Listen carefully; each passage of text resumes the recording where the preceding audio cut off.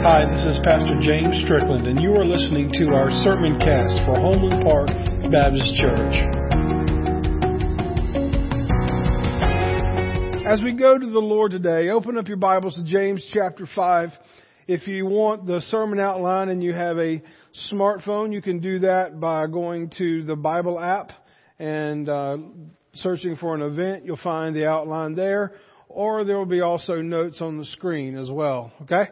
So, we're going to be talking about perseverance in prayer. If there's ever been a time of perseverance or a need for perseverance, has been in these days, has it not? And the thing is that everyone loves a good story of perseverance, don't you?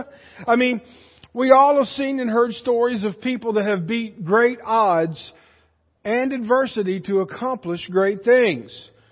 At 11:30 on May 29th in 1953, Edmund Hillary of New Zealand and Norway, he was a helper that would help people up the mountain and help people climb mountains. He was the first person to ever climb to the top of Mount Everest. And if you know the story behind that, there are many people that have lost their lives in an attempt to do this, but he was the first one to actually do it. And it's pretty impressive when you think about the fact that that mountain is almost 30,000 feet above sea level.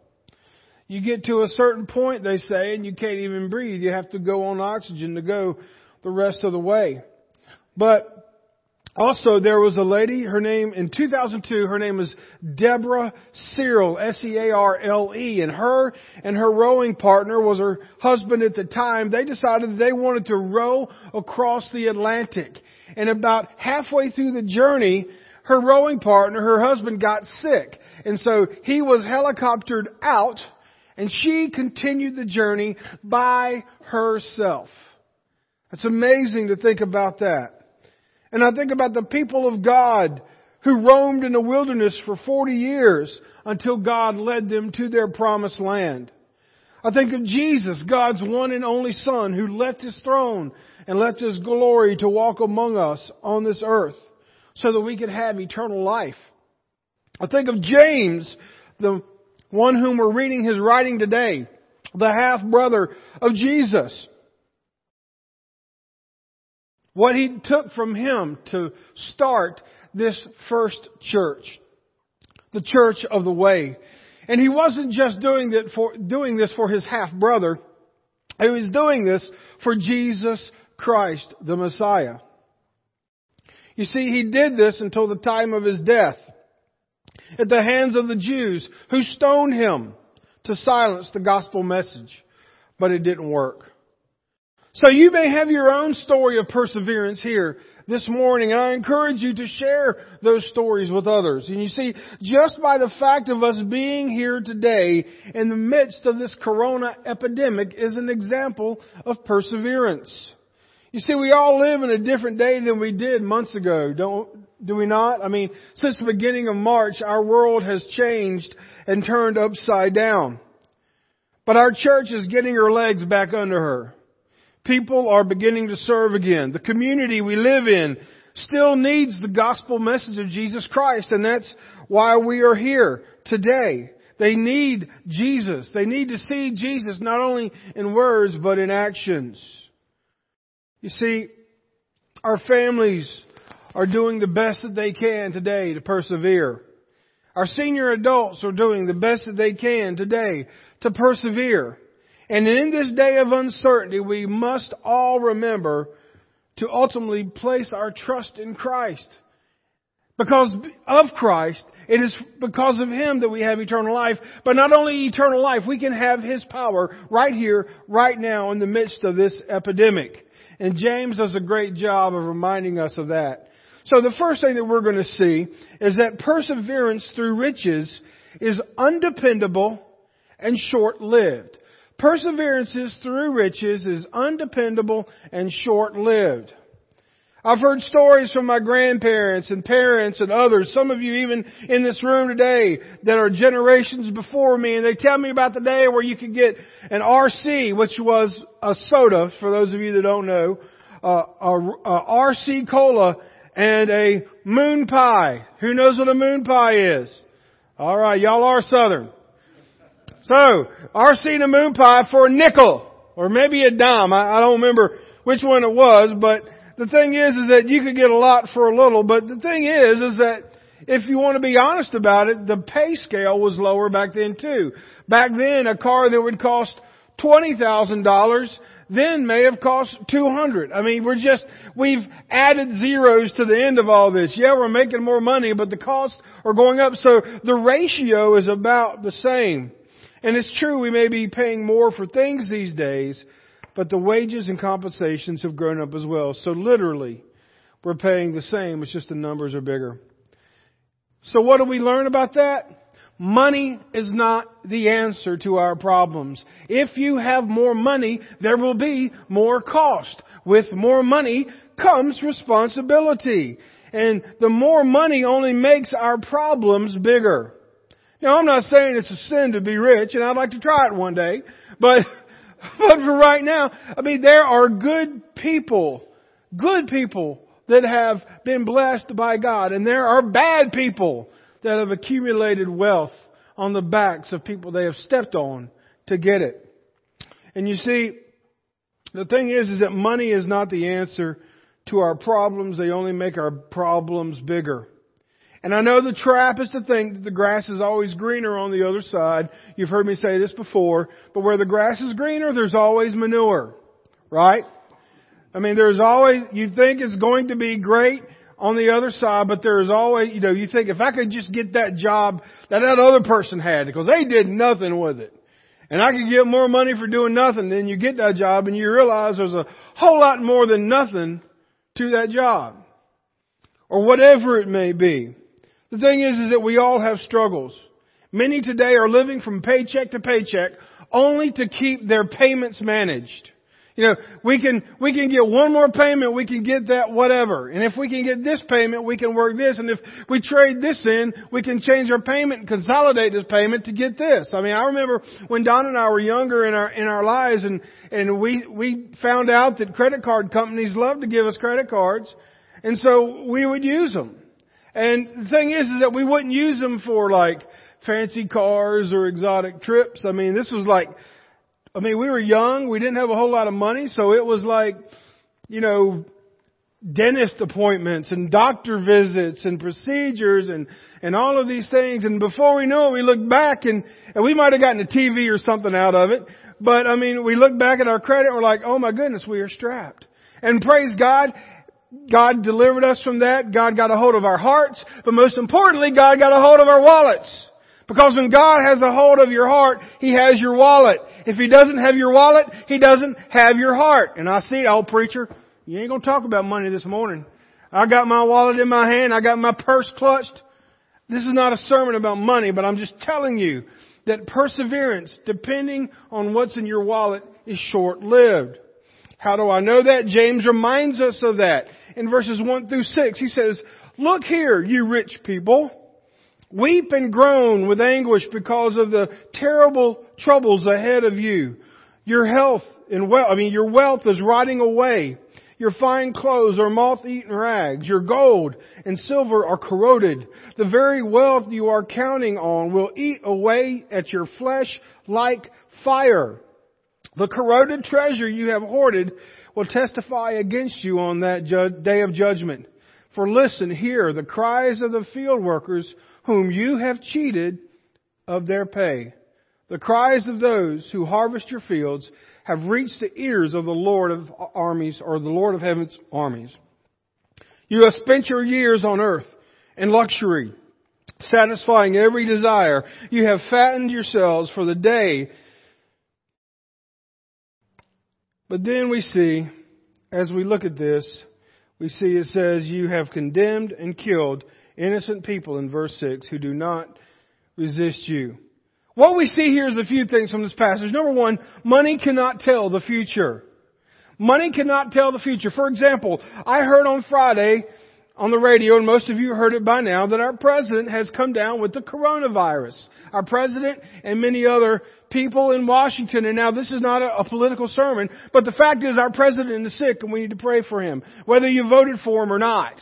Whether you like him or not, or agree with him or not. I've prayed for Democrat presidents. I've prayed for Republican presidents. And right now, our nation is in turmoil. How do I know? Because there are people, if you are some of those people that have put your money in investments, do you know that the day the news broke that he was sick, the stock market fell?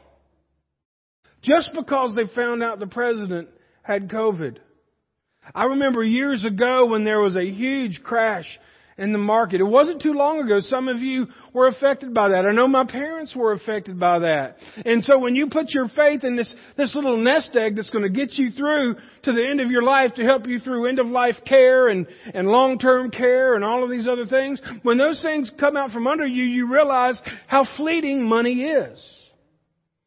Some of you that are younger, you said, I don't have to worry about that. I got money in my pocket. I got stuff in my garage. I got a house. I got everything I need. And you too right now. But it's important to remember that the things you own do not own you. And too often than not, they do. You see, James warns of troubled days ahead. We all deal with the unseen. One day we have a job, the other day we don't. One day we have our health, the other day we don't. Personal care. I think of kids that they spend all of their time working on that sports, and the parents push them for that sport or academics or whatever it is, and they push them to get that scholarship, and there's nothing wrong with that. But if they keep them out from any kind of spiritual involvement, what you've done, you've raised an athlete that is far from God. And I've seen plenty of students that have put their whole bag and all their marbles in their bag in their academics, only to get into something that causes their academics to tank. Or for an athlete to have a weird accident at practice, which takes them out of their career. The world we live in is fickle, folks. And when we don't make room for God, He will always take away our crutch so that we realize that we need Him. And this is not mean. This is not God trying to get us down. But sometimes, and you know yourself if you've had children or you've been around children or been responsible for children, sometimes you have to remind them that they need you because they think they don't.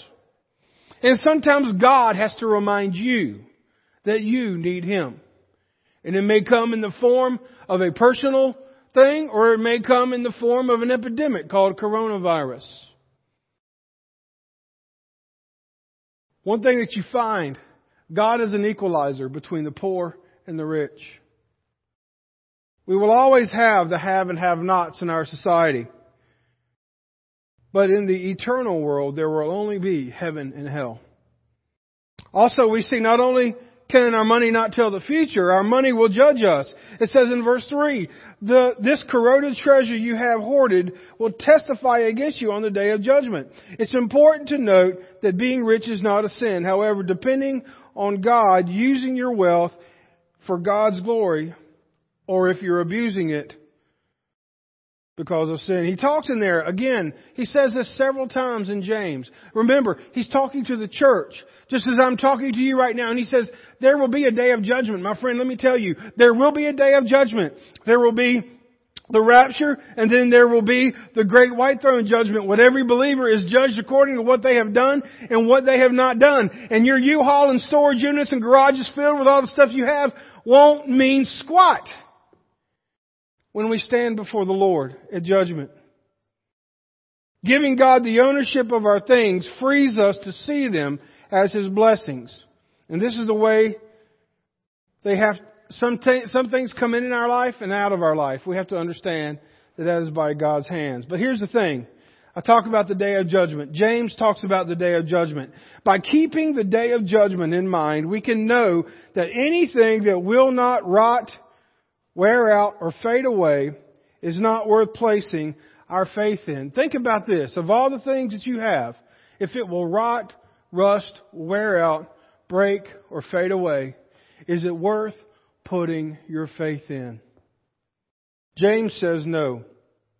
Don't let your wealth lead you to mistreating others as well. We saw in here that the breakdown was about, in those days, was about 20% to 80%. 20% of the people were rich.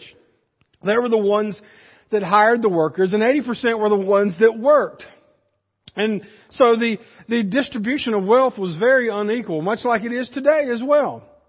And the thing is that there were far more blue-collar workers than there were landowners. And the thing is that the laborers, the day workers, the ones that were hired, if they could not pay their debts, you know what happened to them? They were thrown in jail. So, how do you pay back your debt if you're in jail and you cannot work? Well, I'll tell you how they paid it off. Their family had to go to work, and their family had to pay their debts off. And if their family couldn't pay their debts off, you know what they did? They starved, and they died. Very inhumane. There was no Medicare, Medicaid, Social Security, stimulus packages, and all that kind of stuff like that. The government did not help them. They were left to their own demise. It was awful. And it was evil. But that's because people worshiped money more than they worshiped God. Because God is what puts value on people, not the money. My friend, if your wallet is stacked today, God loves you just as much as those of you that only have lint in your pockets. Because He is the equalizer. And He loves you. And the cries of those who are oppressed are being heard by God. It says that right here in Scripture. And He will give them restitution. It may not be today, but it will be in a day to come. The second thing we see is don't get ahead or behind God. Here He's talking about patience. We all love patience, don't we? Just the other day, Donna told me that she had lost her patience with me. So as a loving husband, I had offered to help her find it.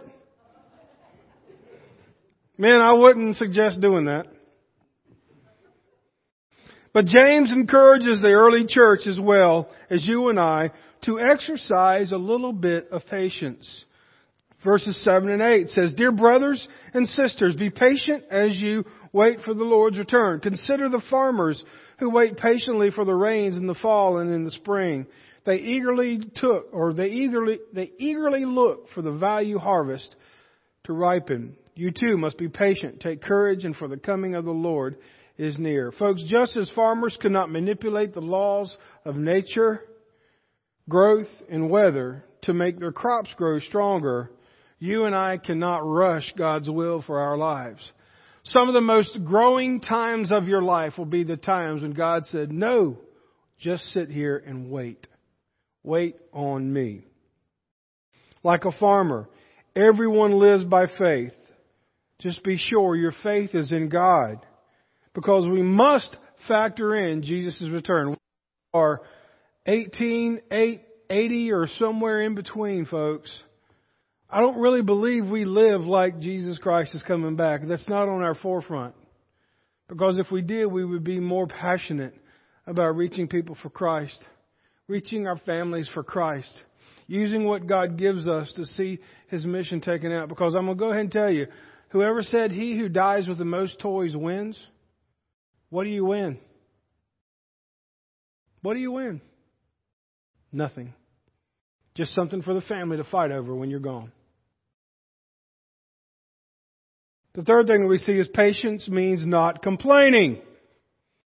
Verse 9. Don't grumble about each other. Again, he's writing to the church here. Don't grumble about each other, brothers and sisters, or you will be judged. For look, the judge is standing at the door. Folks, complaining about exercising patience means you have lost it.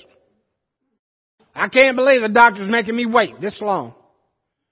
I can't believe they call this fast food. I'd hardly call 20-minute wait fast food. Watch it what you say when you go in these restaurants, especially on Sundays. It's one thing to wait for food. It's another thing to wait for the Lord to work. And we are waiting for the Lord to return. Some things just take time.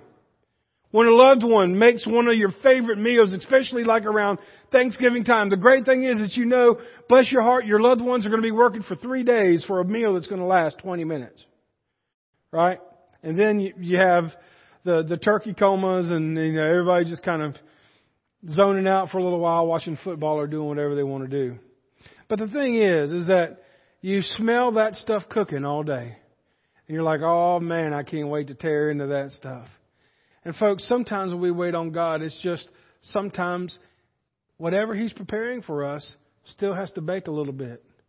But I guarantee you when it does come out, it's going to be delicious because it will be of God. So when you're trying to be patient, don't try to blame others. Blaming others is easy because if we can blame others, we don't have to take ownership for our problem. We don't have to take ownership for what is our fault. So don't blame others.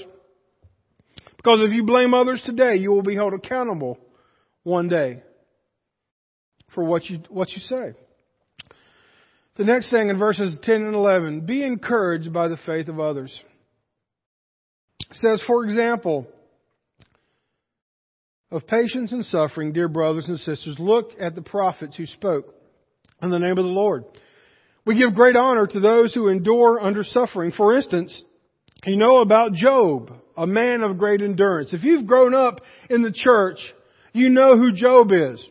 You know he is a man that God actually selected to show His glory through by allowing him to be tried in every simple way possible. As a matter of fact, God was the one who told the devil, He said, well, have you considered my servant Job? Wow. And Satan said, okay, let me have a crack at him. And God said, look, you can, but I'm going to go ahead and tell you, you can do everything except what I mean, you can do what you want, but only to the level that I allow it. Isn't that a hard pill to swallow? Job wasn't tested because he did something wrong. Job was tested because God said, look, take my boy Job. He's going to give you a lesson on what it means to glorify God. And my friends, some days you feel like that. I feel like that, where God has put something on us. And it's not because we've done something wrong, but God wants to show His glory through us. And James mentions Job here, a man of great endurance. You can see how the Lord was kind to him at the end, for the Lord is full of tenderness and mercy. Folks, what we learn from the story of Job is this, that our struggles never go unrewarded. Honor comes from struggling, not riches. Courage is found in the hope of Jesus' return. And Job is listed as an example here. And the thing is, everything that Job lost, God restored tenfold. If you are suffering today, I want you to know that you will be rewarded. Maybe not in this life, but definitely in the next one if you are a believer in Jesus Christ. So you must take inventory of your life, just like I must. Because some of our greatest battles prepare you for what's coming next. Let me say that one more time. Some of our greatest battles prepare us for what's coming next. Some of you have been through something you say, there is no way I could have gone through it. I think of some of the things in my life where if somebody would have said before they happened, look, in a couple of years, you're going to go through the loss of your parents within 5 months. You're going to go through a church bus wreck. You're going to go through, all these different things that are going on. I said, there's no way I could do that. But you know what? Those things that I went through beforehand prepared me for those, just as those things have prepared me for what's going on now. And I know if you are a believer, you've seen that in your life. And if you're not a believer, I want you to know that there are no accidents when it comes to God. The things that you go through prepare you for tomorrow. They are to make you patient and to build your endurance, just like James says here. And then we see in verse 12, finally, be real. Be real. Don't puff yourself up. He says in verse 12, but most of all, when someone's writing a letter and they say, but most of all, this is probably the main point of the letter, right? But most of all, my brothers and sisters, never take an oath by heaven or earth or anything else. Just say a simple yes or no so that you will not sin and be condemned. What he's addressing here is a false humility. During the day when this was written, there were many religious folks that when they were going to do something, they would make a public spectacle of it. They would say, I, by the name of God, vow that I shall, and they will say it loud so everybody can hear. And they'll say, I promise to God and I promise to you, almost like a politician. I will do this and they just puff it up and they look bigger and bigger and bigger. I got news for you. Jesus wasn't impressed with that. He says in Matthew 5:37, Jesus himself said, just say a simple yes, I will, or no, I won't. Anything beyond that is from the evil one. Folks, we need to stop telling people what we'll do and not do and just do them. Because God has called us to do that. Because I'm telling you, if you have a reputation of being a puffed up beggar, then you'll have a hard time getting people to believe a word you say. If no one can trust your words, they won't trust you. And that is a terrible testimony to have as a believer. Finally, he says to be decisive. If you go back in James 1, verses 6 through 8, we read several weeks ago. He talks about the fact, but when you ask Him, be sure that your faith is in God alone. Do not waver, for a person with divided loyalty is unsettled as a wave of the sea, and that is blown and tossed by the wind. Such people should not expect to receive anything from the Lord. And here's the cap. Their loyalty is divided between God and the world, and they are unstable in everything they do. Some translations say no man can serve two masters. They will grow to love one and hate the other. Do you know that to be true? If your loyalty is divided between God and the world, you are going to be like a boat without an anchor, back and forth. But perseverance begins by keeping yourself in check. That's what we've learned today. We're going to learn next week about the power of prayer that can come to a Christian in their daily lives. But in order to pray, and for us, our prayers to be heard, for our prayers to be meaningful, we must pray according to His will. And the only way that we can pray according to His will is to check ourselves with these things that James has already mentioned. We need to be a person who is determined to persevere, because some of you will have a prayer that won't be answered in one day. Some of you have prayers that may not be answered in your lifetime. A person who trusts God for who He is, not for His blessings. A person who is humble and real. A person who puts the needs of others before their own. You see, these things are only possible through the work of the Holy Spirit. And the only way to have the Holy Spirit in your life is to be a believer. So if you've been one of those people that have been self-reliant and you put your trust in money, you put trust in your 401k, you put trust in all of your investments, or the thing is, being rich, some of you say, well, preacher, you ought to look at who you're talking to in this community. Look at our church. We're not a money church. We're not. I understand that. But you realize those of you in here that have the least amount of money would still be rich in the eyes of somebody else in other parts of our world. Do you realize along the Mississippi River there are places that have third world country conditions that they're living in? Just the fact that you go home and you have a roof over your head and a floor that's not made of dirt means that you are rich. So don't think this is a message just for people that have a lot of money. We're all rich compared to somebody else. And I think it's important that we remember that and we count our blessings for that. So let go of the sin of wanting to run your life into the ground and trust God today to lead you in the direction He has created you to live. Amen. Let's pray. God, I thank You so much for our time together today. I thank You for Your word. And it's my prayer as we continue this week, the Lord, You would remind us of these words, that if our trust is in anything but You, we need to realign ourselves, because there is nothing worth putting above You. Your word says that there are to be no idols before You. And God, if there is something between us and You, may You remove it. Whether it be easy or hard, the end goal is for us to be closer to You. May our folks here be brave enough to pray that. For it's in Your name we pray. Amen.